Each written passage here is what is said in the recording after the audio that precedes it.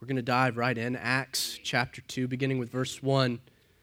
When the day of Pentecost had fully come, they were all with one accord in one place. And suddenly there came a sound from heaven, as of a rushing mighty wind, and it filled the whole house where they were sitting. Then there appeared to them divided tongues, as of fire, and one sat upon each of them.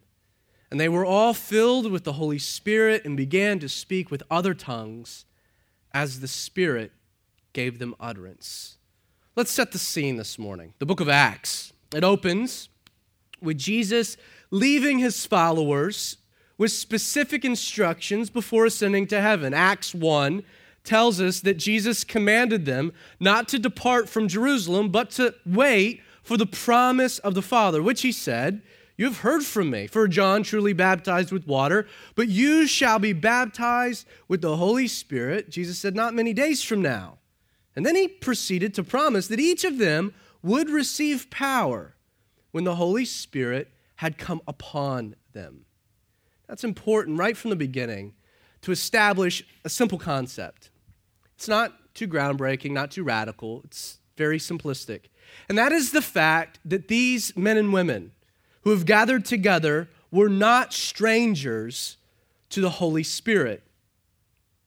They weren't strangers. Each of them, we're told in John chapter 20, verse 22, had received the Holy Spirit, the indwelling Spirit for salvation, for regeneration. We're told that Jesus breathed on them and said, "Receive the Holy Spirit." And if Jesus tells you to receive something, my guess is you're receiving it.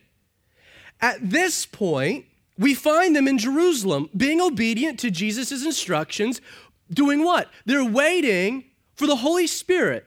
So when they're already familiar with, they've experienced the indwelling themselves. In addition to that, they've watched Jesus model the Spirit-filled life during his ministry. And they're waiting. They're waiting for a new promised aspect of their relationship with the Holy Spirit that they had yet to experience. And consider for a moment the implications of that reality. Here we have a group of people who have been redeemed from sin by the work of Jesus on the cross.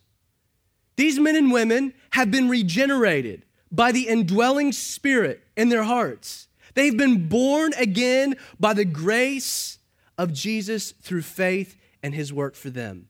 And yet, even then,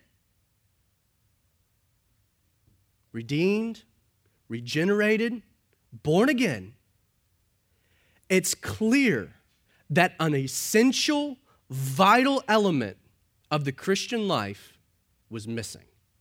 To the point that Jesus is like, don't go anywhere, don't do anything, gather together, go back to wait in Jerusalem. Don't go anywhere, don't do anything, don't say anything, don't interact with anyone. You go and just wait. You've been redeemed, you've been regenerated, you've been saved by the blood of the Lamb, but now you need to do nothing. And you need to wait because something is missing. Understand, though rebirth is a crucial step to life in Christ, it is by no means the mechanism by which we can attain all that God has for us. Salvation, as a most glorious work, indeed provides me with newness of life. But I must have the Holy Spirit fill me to overflowing, to infuse me with power from on high if I am to live the new life that I've been called to. You can do nothing apart from the Holy Spirit. You can be saved, regenerated, born again, but you can do nothing when it comes to the life that Jesus has called you to without the baptism of the Holy Spirit. Think of it this way. Salvation. Salvation might open dead eyes so that they can see. Like in the moment, that salvation might open my eyes to a whole new world, a whole new spiritual world I had no idea existed.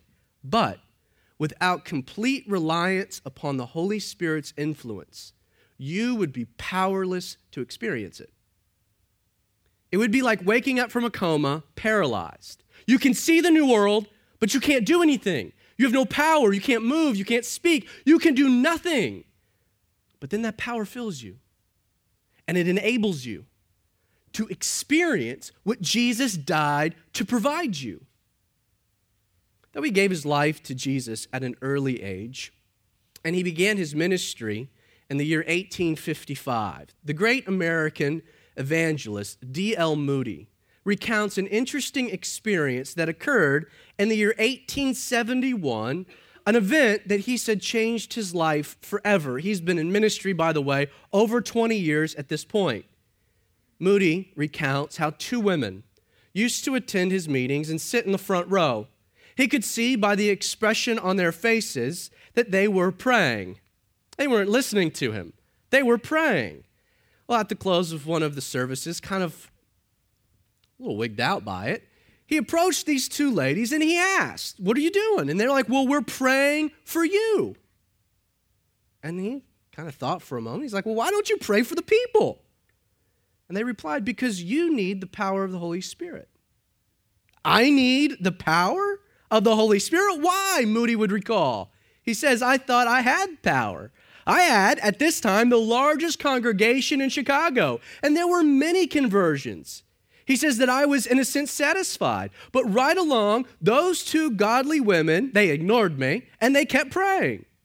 And their earnest talk about anointing for special service set me to thinking.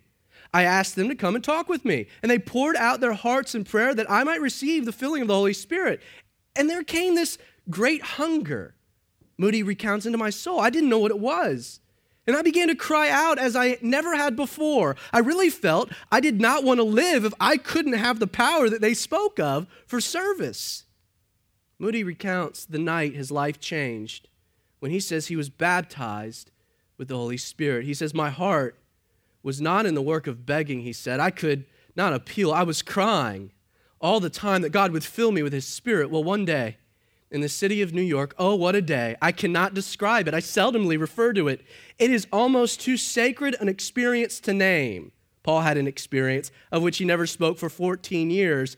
I can only say that God revealed himself to me.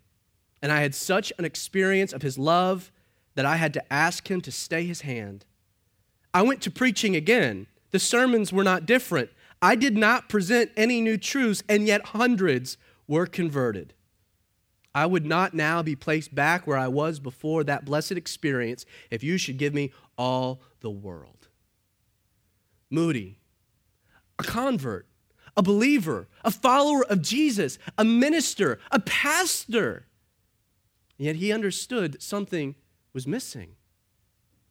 And it was the baptism of the Holy Spirit that changed D.L. Moody's life for all time. What we find here in Acts chapter 2, these first couple verses, it's a powerful, sobering reality.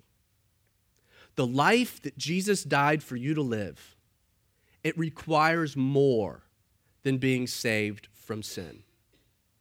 It necessitates you being filled, refilled, and filled again with the power of the Holy Spirit. Now, I'm not saying that salvation, nothing's required of salvation other than the atoning work of Jesus. But we're talking about the life that we live after we've been saved. You need the Holy Spirit. Well, we're told that when the day of Pentecost had fully come, since the day of Pentecost marked the beginning of what was known as the Feast of First Fruits, which was the second of 3 mandatory Jewish feasts everyone was required to attend, Jerusalem is packed. Jerusalem is filled with really the same group of people that had been present for the Feast of Passover. The Feast of First Fruits was a celebration that signified the completion of the wheat harvest and the faithful provisions of God for another year. Everyone would come and present their first fruits, or the first of the harvest, thanking God for providing. Leviticus 23, God instructed that the day of Pentecost would occur 7 Sabbaths, or 49 days following Passover, plus 1 additional day. This is why we call it the day of Pentecost, Penta meaning 50. It's 50 days following the Feast of Passover, which is interesting because that means that this day, when Pentecost had fully come, we find ourselves on what day?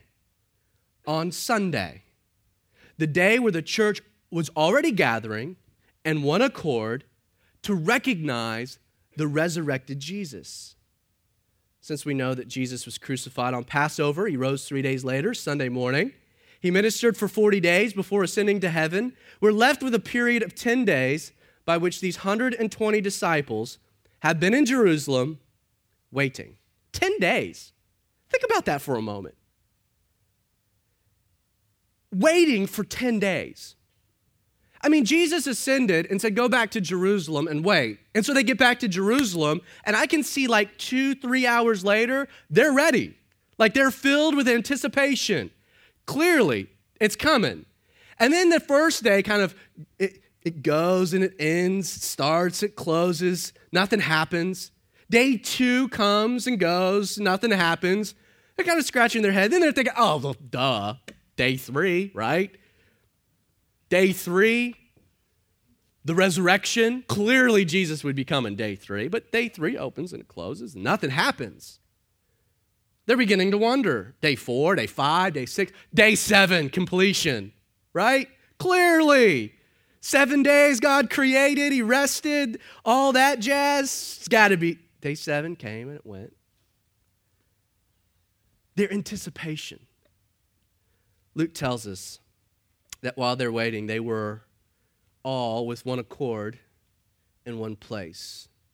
Now, though we can conclude from the context established in Acts chapter 1 that it's the same 120 people that have gathered together, I highly doubt any of them had left. I do think we kind of make a mistake when we conclude they're in the same upper room that they had been in before. Luke, if you note, he doesn't tell us they're in the upper room. He just says that they're together, one accord, in what? One place. He does say that they're sitting in a house, but the Greek word that's used for house, it can mean house, but it can also in certain instances refer to the house of God. It's clear from what happens later in the chapter that wherever they are would have to be accessible by at least, at a minimum, 3,000 people, which means that the locale was probably one of the outer courts of the temple precincts. Most scholars tend to think that on the eastern side, the southeastern side, there was an area known as Solomon's Portico, and that they were probably gathered in this area. It had enough space by which this 120 could gather together, could meet. It is the day of Pentecost, the beginning of the Feast of First Fruits, as Jews already in Jerusalem. No doubt they're going to make their own offerings before the Lord. And so it seems reasonable that they're gathered together, not in this upper room, like we would think, but instead in an outer courtyard of the temple precinct. Now, though Luke doesn't tell us what the 120 disciples are doing, it seems consistent to conclude that though the location might have changed, the activity remained the same, that they were continuing with one accord in what? In prayer and supplication, waiting for the Holy Spirit when? And you got to get yourself in the scene. They're in this outer courtyard of the temple. There's tons of people piled around, coming in, coming out. The activity of the temple, it's busy. Place is filled to overflowing. And they're in this nook, praying, seeking the Lord, waiting for the Holy Spirit, when suddenly there came a sound from heaven, as of a rushing mighty wind. And it filled the whole house where they were sitting. And there appeared to them divided tongues as of fire, and one sat upon each of them. They were all filled with the Holy Spirit, began to speak with other tongues as the Spirit gave them utterance. Wow, what a scene. What an occurrence. What activity. Now, let's unpack the text to really get into the nitty-gritty of what's happening. And suddenly, without warning, the Holy Spirit makes an unexpected entrance. Now, please observe, there's nothing different in regards to what they were doing or their activity that brought the Holy Spirit down. It wasn't like they had changed the routine, had changed they're praying, they're worshiping, they're just seeking the Lord. Their words have not changed, their activities have not changed. It's just the day has changed. It's a new day. They're not doing anything that would be like magically conjuring up this outpouring of the Holy Spirit. The Spirit was the promise of the Father. It's a gift of God. It's not as though they're like, okay, desperate times call for desperate measures. It's day 10. It's time to break out the snakes. Time to break out some snakes and maybe some tambourines, and let's start dancing a jig because where's this Holy Spirit guy coming, right? It's not as though that they all like, okay, we need this Spirit, so let's start getting down on all fours and barking like dogs, and maybe that will conjure up and the Holy Spirit will come. Maybe there's something we can do now. No, they're just doing what they had been doing. It's a gift. It's not earned. It's given to be received. The fact that they were sitting serves to illustrate, I think, yes, the unexpected nature of the moment, but it also serves to illustrate that, once again, there was nothing crazy to what was happening here. They're not river dancing around Solomon's portico trying to get the Holy Spirit. They're sitting, they're still, they're praying, and they're waiting. Now, though unexpected, the entrance of the Holy Spirit was indeed dramatic.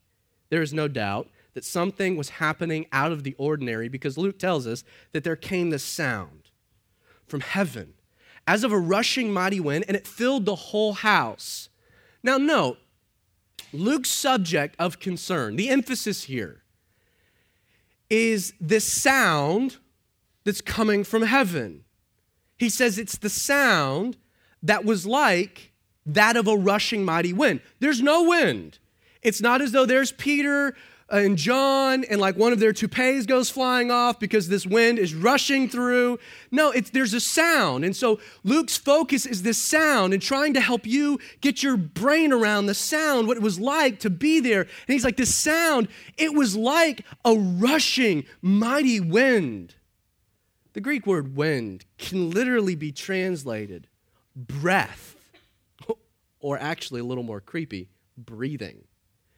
There was this rushing, mighty breathing, this heavy,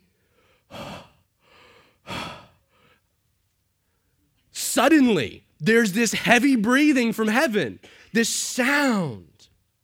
You know, it's significant that we find this word wind and breath, because in almost every other place where it's translated, it can go back and forth in Hebrew and Greek as spirit. Wind and spirit are almost synonymous when it comes to Scripture. That wind is a picture of the Holy Spirit. And thus, that there was a sound as of a wind would indicate these men, as scholars of Scripture, as students of Scripture, understanding Scripture, would recognize, okay, there's this sound. It's like a wind. That means it's the Holy Spirit. It's a foundational typology presented in the Old Testament. Genesis 1, the Spirit of God. Genesis 2, God breathed the Spirit into man. Ezekiel 37, the Spirit called the dry bones to take on flesh and become anew. They recognize the significance of the sound being the wind, being the Holy Spirit. Now, to ensure that there was no mistaking this wind for the air conditioning kicking on or the gentle morning breeze, Luke tells us that the sound was of a rushing mighty wind, and it was coming from heaven. Rushing is the Greek word pharaoh, which literally means to move with bearing. The word carries with it the suggestion of force, of speed. The word mighty is the Greek word bios, meaning violent or forcible. Luke tells us the sound. It was so overwhelming, it was so powerful that it filled the whole house, a sound that fills a house. Imagine hearing the coming of a tornado. I've never experienced this, but reading about it, they describe it as being like 1,000 locomotives bearing down on you. You can hear it and you can feel it. Now, after describing what they had heard, Luke then attempts to describe what they see. So they hear the sound. Now what do they see? Well, then there appeared to them divided tongues as a fire, and one sat upon each of them. What? Explain that exactly. Divided tongues as a fire, and one sat upon each of them. First, note that since what they saw clearly was accompanying what they heard, and since we know what they heard was the Holy Spirit, we can conclude that what's happening here is that Luke is providing a unique physical depiction of the outpouring of the Holy Spirit, which means that phrases like divided tongues as a fire are not to be taken literally, but are only included to serve as a limited description of what's being seen.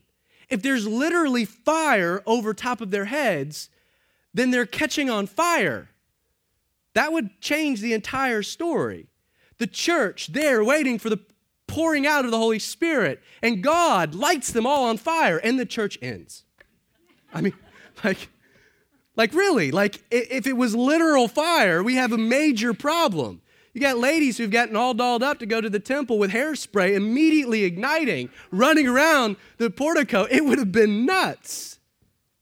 Secondly, if you examine the original structure of the Greek sentence here, the verse would be better translated for us, there appeared to them tongues of fire dividing. And that's important because this indicates that whatever was seen, it couldn't be defined.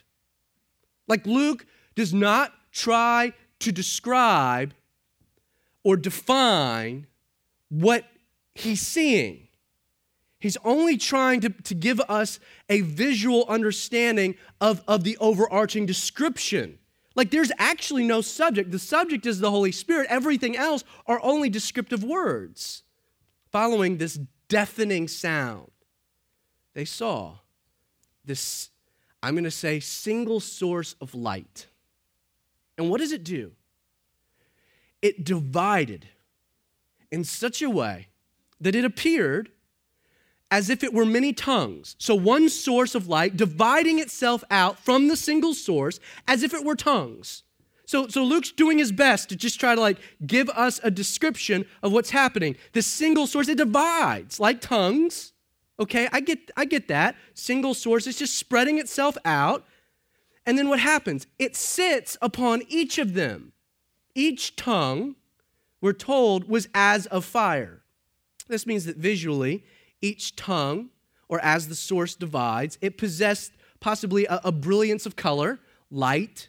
Behaviorally, each tongue might have flickered and danced similar to what would happen with fire. Now, it's not an accident that fire's introduced in the picture here, because it's a typology also of the Spirit of God. We find it all throughout the Old Testament. There was a pillar of fire that did what? That led the children of Israel throughout the wilderness. Cloud by day, pillar of fire by night. We see that God appeared to Moses, how? In a burning bush that didn't burn, but was burning. Kind of a weird thing.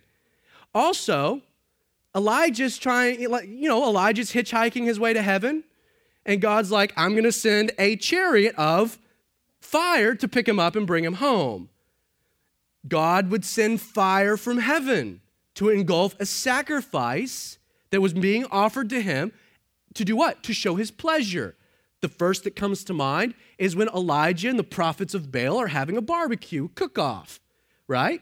And they're going back and forth, and they're doing their thing, and Elijah's, all he's doing is dumping water on his altar, and boom, fire from heaven comes down, not only engulfs the offering, but destroys the prophets of Baal. Like fire from heaven. The picture of fire, it's significant because it always denotes God's pleasure and purification. The refiner's fire. This tells us that the principal purpose of the power of the Holy Spirit being poured out on these people and us is to produce the power to live a life of purity and holiness before God. Now, most common depictions of this scene place this aura of light dancing on top of each of their heads. Most of the time, it's just the 12. But no, Luke doesn't classify that. He says all of them. It's not just the apostles. Everyone present, all 120. This tongue of fires on their head. So they get the picture wrong because they just place it on the 12 apostles. But Luke, he doesn't even tell us as it's depicted that it's on their head. You often see these like little tongues in like old classical pictures resting on their heads. I don't think that that's actually accurate. All Luke says is that it sat upon each one of them. Now, if up until this point Luke has been describing the presence of the Holy Spirit, I believe he is now providing us a physical depiction of the spiritual activity of the Holy Spirit. The Greek word sat, kathizo, it literally means to confer a kingdom onto one or to appoint. And then we find, following this word sat, the Greek word upon, which we know is epi. And what immediately followed? So the Holy Spirit sat or conferred upon each of them, came upon them, which we also know is the filling or indwelling. And what? Well, obviously, they were all filled with the Holy Spirit. So the phrase sat upon, I don't think it indicates that it was like resting on top of their heads, but instead, it was now the fulfilling of the very promise that Jesus had given them, that they would receive power when the Holy Spirit had come upon you. That Luke, this act of this source of light coming upon them, sitting upon them, is actually, it's filling them. That it's a physical description of a spiritual activity. And it is significant that the Holy Spirit came upon each of them. In John 16, verse 7, Jesus made an incredible and in some ways unbelievable comment. He said to his disciples, I tell you the truth, it is, note, to your advantage that I go away. For if I do not go away, the Helper, speaking of the Holy Spirit, will not come to you. But if I depart, I will send him to you. Wait a second. Jesus is telling us that it is better for us. It's to our advantage that we don't have Jesus here and instead the Holy Spirit. That it's better to have the Spirit than the physical presence of Jesus. Like, wait a second, what advantage do we find then in the presence of the Holy Spirit that we wouldn't have in the bodily presence of Jesus? I mean, both are equal members of the triune Godhead. Both are equally sovereign, wise, holy, powerful, etc.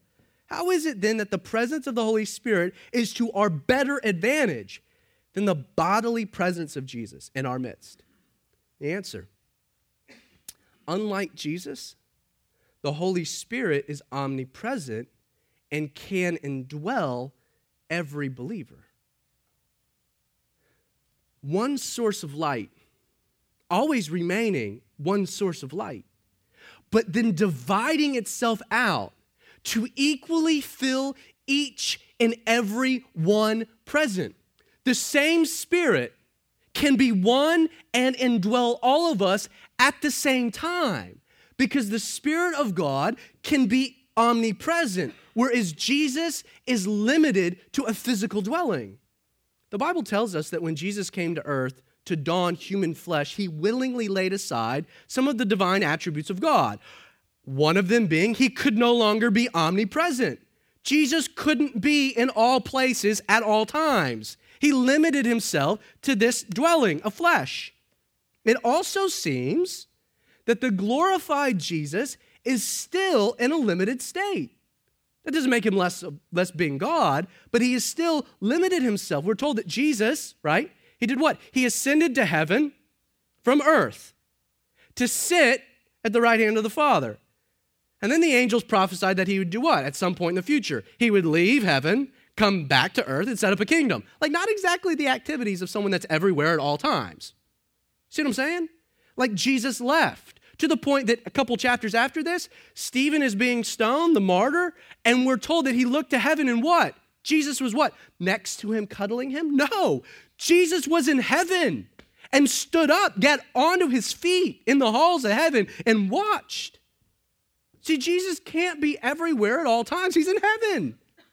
So the question then kind of arises, right? And what did Jesus mean in Matthew 18 when he said, "For where 2 or 3 are gathered in my name, I am there in the midst of them"? I know some of you are thinking that. Is Jesus in our midst this morning? Yes, absolutely. Jesus is in our midst this morning, but let me explain how. He is in our midst not because he's come to us, but because we've taken time to come before him. Jesus is still in heaven.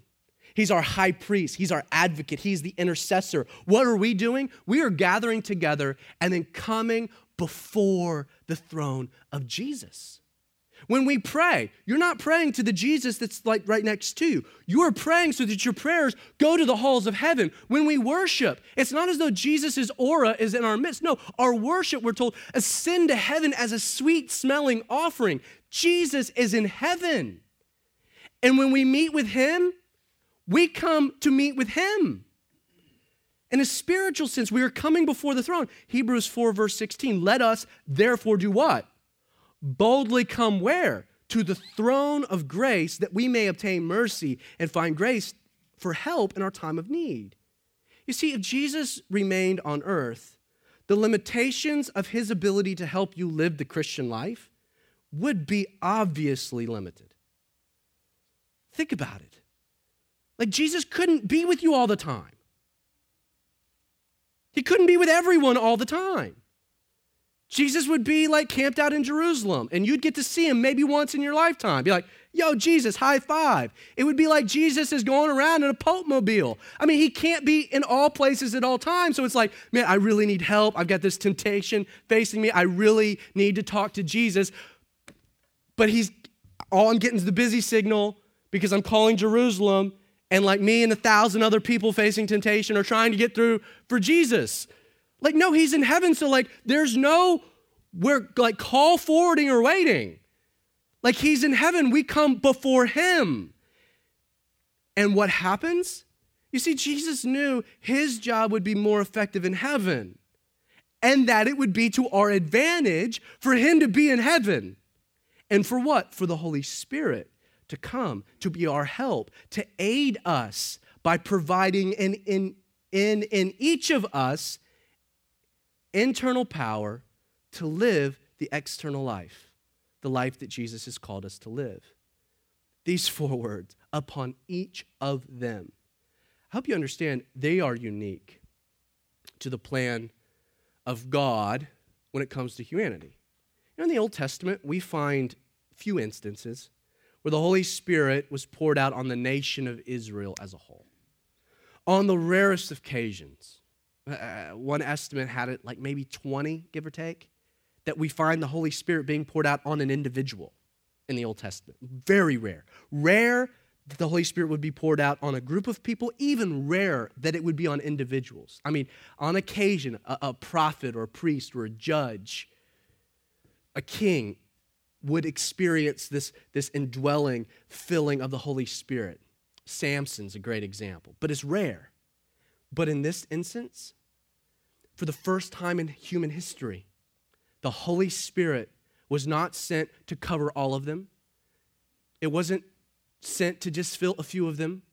That we're told the Holy Spirit comes upon each of them individually. Each and every disciple of Jesus that was present that day experienced in their own life this unique outpouring of the Spirit of God. Now, though it's true that the spiritual experience of the baptism of the Holy Spirit is available for every believer. And let me understand what I'm saying by that. Like that what's happening here on the day of Pentecost, the spiritual event itself, the experience of the baptism of the Holy Spirit was not just for this group. It wasn't just for these people. It was for all of us, for every disciple of Jesus throughout all of history. And why? Well, because the Spirit will be poured out again and again and again and again. In the book of Acts, sometimes on new groups of people, often the same group of people. So obviously it's not limited just to this day because it happens again. However, it is also true that this physical manifestation that accompanies the spiritual activity was unique to this moment of history. And why do I say that? You'll never see it happen again. Ever. Like you never read of it happening again in Scripture. The sound of a rushing mighty wind. Scripture never says that happens again. Tongues of divided fire, or whatever that is, also never happens again. Doesn't happen.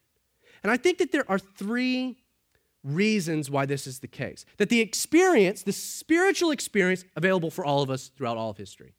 But the physical manifestation of the experience, only unique to this moment. I think there's three explanations for why this is the case. First, uncharted waters require dramatic measures. As we discussed a few weeks ago, it was important for Jesus to physically ascend, dramatically ascend to heaven, so that his disciples knew he really left. Not only would this reinforce his departure, but it would also serve to heighten their anticipation for the promise of the Holy Spirit. So they would know. I mean, Jesus, during the 40 days, is playing this game of got ya. He appears, he disappears. He appears, he disappears. He ascends dramatically to heaven so they know he's not appearing again like that.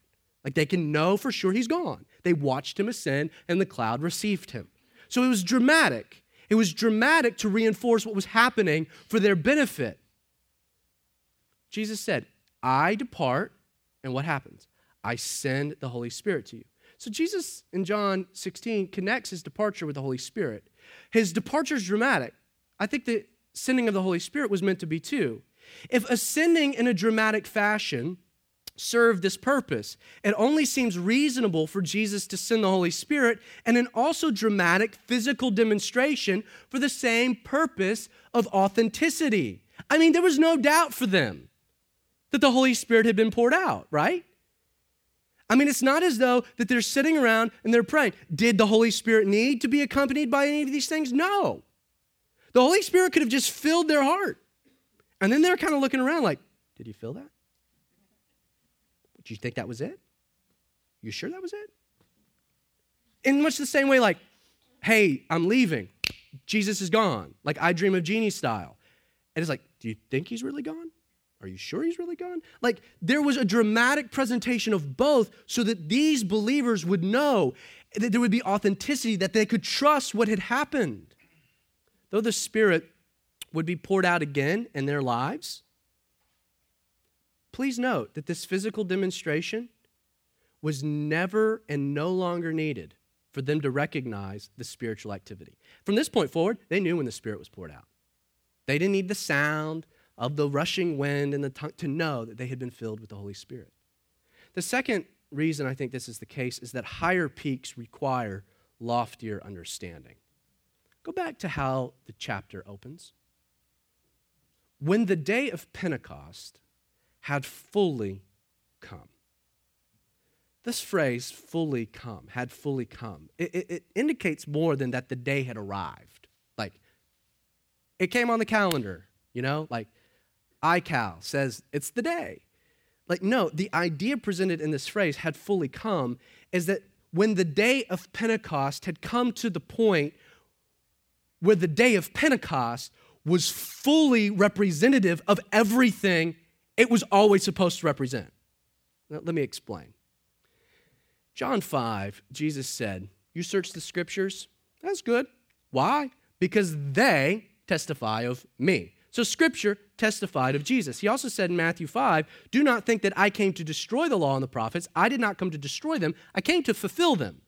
You see, everything in the Old Testament, from the Levitical law to the sacrificial procedures, everything had an ultimate fulfillment in the person and ministry of Jesus Christ. Everything pointed to Jesus, and he fulfilled it. All of the pictures that are presented, and there are numerous in the Old Testament, pointed to Jesus. Jesus fulfilled, and the feasts are no exception. We noted in our study in Mark that the Feast of Passover, which was established when God supernaturally delivered his people from Egypt, right? And it was a picture of what Jesus did on the cross, that God's people couldn't free themselves from bondage, that God had to provide a deliverer. and that Passover, the blood of the Lamb, that Jesus is the ultimate sacrifice, that Passover found its fulfillment in the work of Jesus on the cross. That feast always was a picture of the cross. And so Jesus, when he died on the cross, fulfilled Passover, which is why we have no need to celebrate Passover, because Jesus is our Passover. Now, we see that the day of Pentecost and the Feast of First Fruits, they find their ultimate fulfillment. How? And the coming of the Holy Spirit upon the first followers of Jesus. You can say that 120 people were what? They were, in a literal sense, the first fruits of the new work that Jesus was going to do. Feast of Tabernacles also has meaning. They all have meaning, and they all point to Jesus. Now, this is why I believe that the Holy Spirit came in such a fashion. So much Old Testament imagery accompanying his arrival was designed to communicate a much deeper lesson. At this point in history, the Jews had gathered together 1,500 times, over 1,500 times, to celebrate the day of Pentecost. But it was this day that the day of Pentecost was designed for. It was almost as though the 1,500 beforehand were the warm-up acts. This day was the main event. See, everything associated with Pentecost would now find its true fulfillment on this day when God poured out his Spirit on the church. It's interesting to note in the procedures laid out in Leviticus 23 that God tells them to do something unique and in many ways contradictory to everything else in the law. He says, and I'll read it for you, that you shall bring on the day of Pentecost from your dwelling 2 loaves that you'll wave of 2/10 of an ephah. They shall be of fine flour, and note, they shall be baked with leaven, for they are the first fruits to the Lord. And celebrating the day of Pentecost, God tells them to present before him bread with leaven, and leaven was always a picture of sin. It became a picture also of the Gentiles. This day was not just for the Jews, but we'll see that the first fruits would also include what group of people? Us low-down, dirty Gentiles who are also in need of God's grace. It's also a traditional legend that on the day of Pentecost, that day was also the day that Moses received the law of God. I want to read for you what happened on the day of Pentecost when Moses received the law. We're told that Moses saw that the people were unrestrained, and he stood in the entrance of the camp, and he said, whoever is on the Lord's side, come to me. So the sons of Levi gathered with Moses, and he said, thus says the Lord God of Israel. This is an awesome service, by the way. Let every man put on his sword and go throughout the camp, and let every man kill his brother, every man his companion, every man his neighbor. We're going to deal with sin. So I'm going to call you out, arm up, go back in, and kill the sinners. That's what Moses is commanding. So the sons of Levi, which were the pastors, they did according to the word of Moses, and about 3,000 men of the day, of the people fell that day. Now, back to Acts. Look at verse 41 of chapter 2. We're told that the result of this day, then those who gladly received his word, Peter preaches this sermon, they were baptized, and that day about 3,000 souls were added to them. So when the law was given, 3,000 died. But when the Spirit was given, 3,000 souls were saved. It brings to mind Romans chapter 7 when we're told that when we were in the flesh, the sinful passions which were aroused by the law were at work in our members to bear fruit to what? To death. That the law did nothing but condemn man to hell. But we now have been delivered from the law, having died to what we were held by, so that we should serve in the newness of the Spirit and not the oldness of the letter. Third reason, never miss the forest through the trees. Though the coming of the Spirit brought with it a physical demonstration, we see a greater physical demonstration yielded from where? We see a physical demonstration from the lives the Spirit had been poured out upon. See, there's always a physical demonstration when the Holy Spirit's poured out. How? In two ways. Gifts of the Holy Spirit and fruit of the Holy Spirit. Now we're told that when the Holy Spirit filled these folks, that they began to speak with other tongues as the Spirit gave them utterance. We're going to put that on the shelf for next week. Now from the 4 verses that we read, let's bring it home. What do you need to experience the filling of the Holy Spirit this morning? What are the essentials? Like, what do you need? Power from on high to live a life of godliness.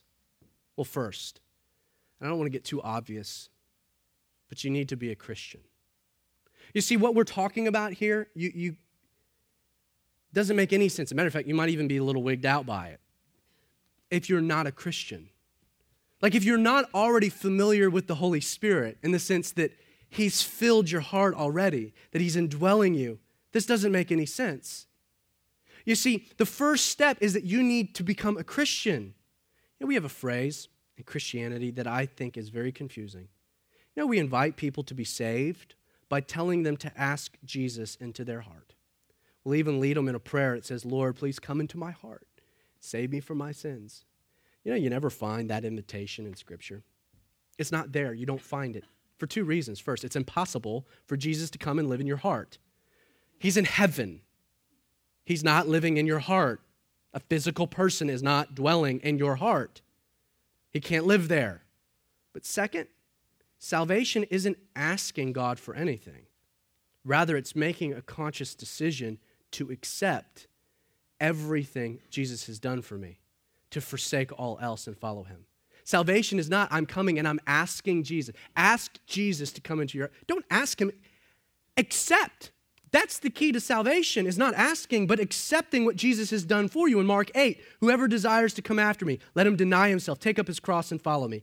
Acts 6, verse 31, believe on the Lord Jesus and you'll be saved. John 3:16, for God so loved the world that he gave his only begotten Son, that whosoever believes in him should not perish, but have everlasting life. Nothing about Jesus like trying to figure out a way to get in you.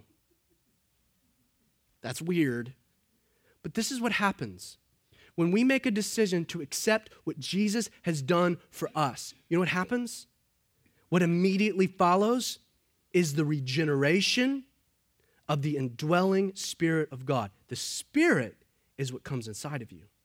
In John chapter 3, Jesus told Nicodemus, he said, most assuredly I say to you, unless one is born again, he cannot see the kingdom of God. Unless one is born of water and the Spirit, physical birth and spiritual birth, he cannot enter the kingdom of God. That which is born of the flesh is flesh.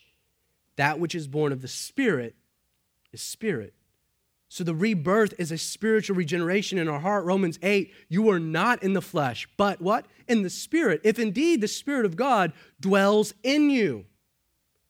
Now, if anyone does not have the Spirit, he is not his. So first, if you want to experience what we're talking about this morning, first accept what Jesus has done for you and experience regeneration. That's step 1. Step 2, set the conditions. 2 Corinthians 6, Paul said, for what fellowship has righteousness with lawlessness? And what communion has light with darkness?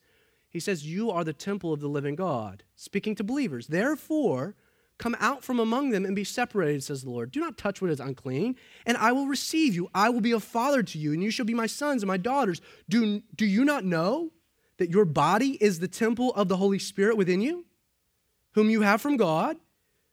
You are not your own. You were bought with a price, so glorify God in your body. You know, when it comes to the fresh filling of the Holy Spirit coming upon us, we overlook a single reality, very simple reality about the Holy Spirit, and that he is known as the Holy Spirit. Now, I've heard it said that power is minimized when purity is compromised. You please understand, God's glory and the Holy Spirit's power is most manifested through a life that is seeking to be pure and righteous before him. Now, you can't do it on your own, but it's about the desire of the heart. It's about the motivation. For many of us this morning, if you want to experience a fresh filling of the Holy Spirit, get saved. But for some of us, repent of your sin. Repentance of sin for some of us is the first step, an essential step to the greater filling of the Holy Spirit. And thirdly, ask. It's that simple. You just ask. There was a reason that it took time for the Holy Spirit to be 10 days for this to happen. Had to fulfill the day of Pentecost, right? It's 10 days. It had to happen 10 days. But we don't have to wait at all. In Matthew chapter 7, Jesus says, if a son asks for bread from any father among you, will he give him a stone? If he asks for a fish, will he give him a serpent? If he asks for an egg, will he give him a scorpion? In essence, if you ask for something that you need, would a good father give you something that would be harmful? No. Jesus says, if you then, being evil, know how to give good gifts to your children, how much more will your heavenly Father give the Holy Spirit to those who ask? So you should ask in faith for a fresh filling.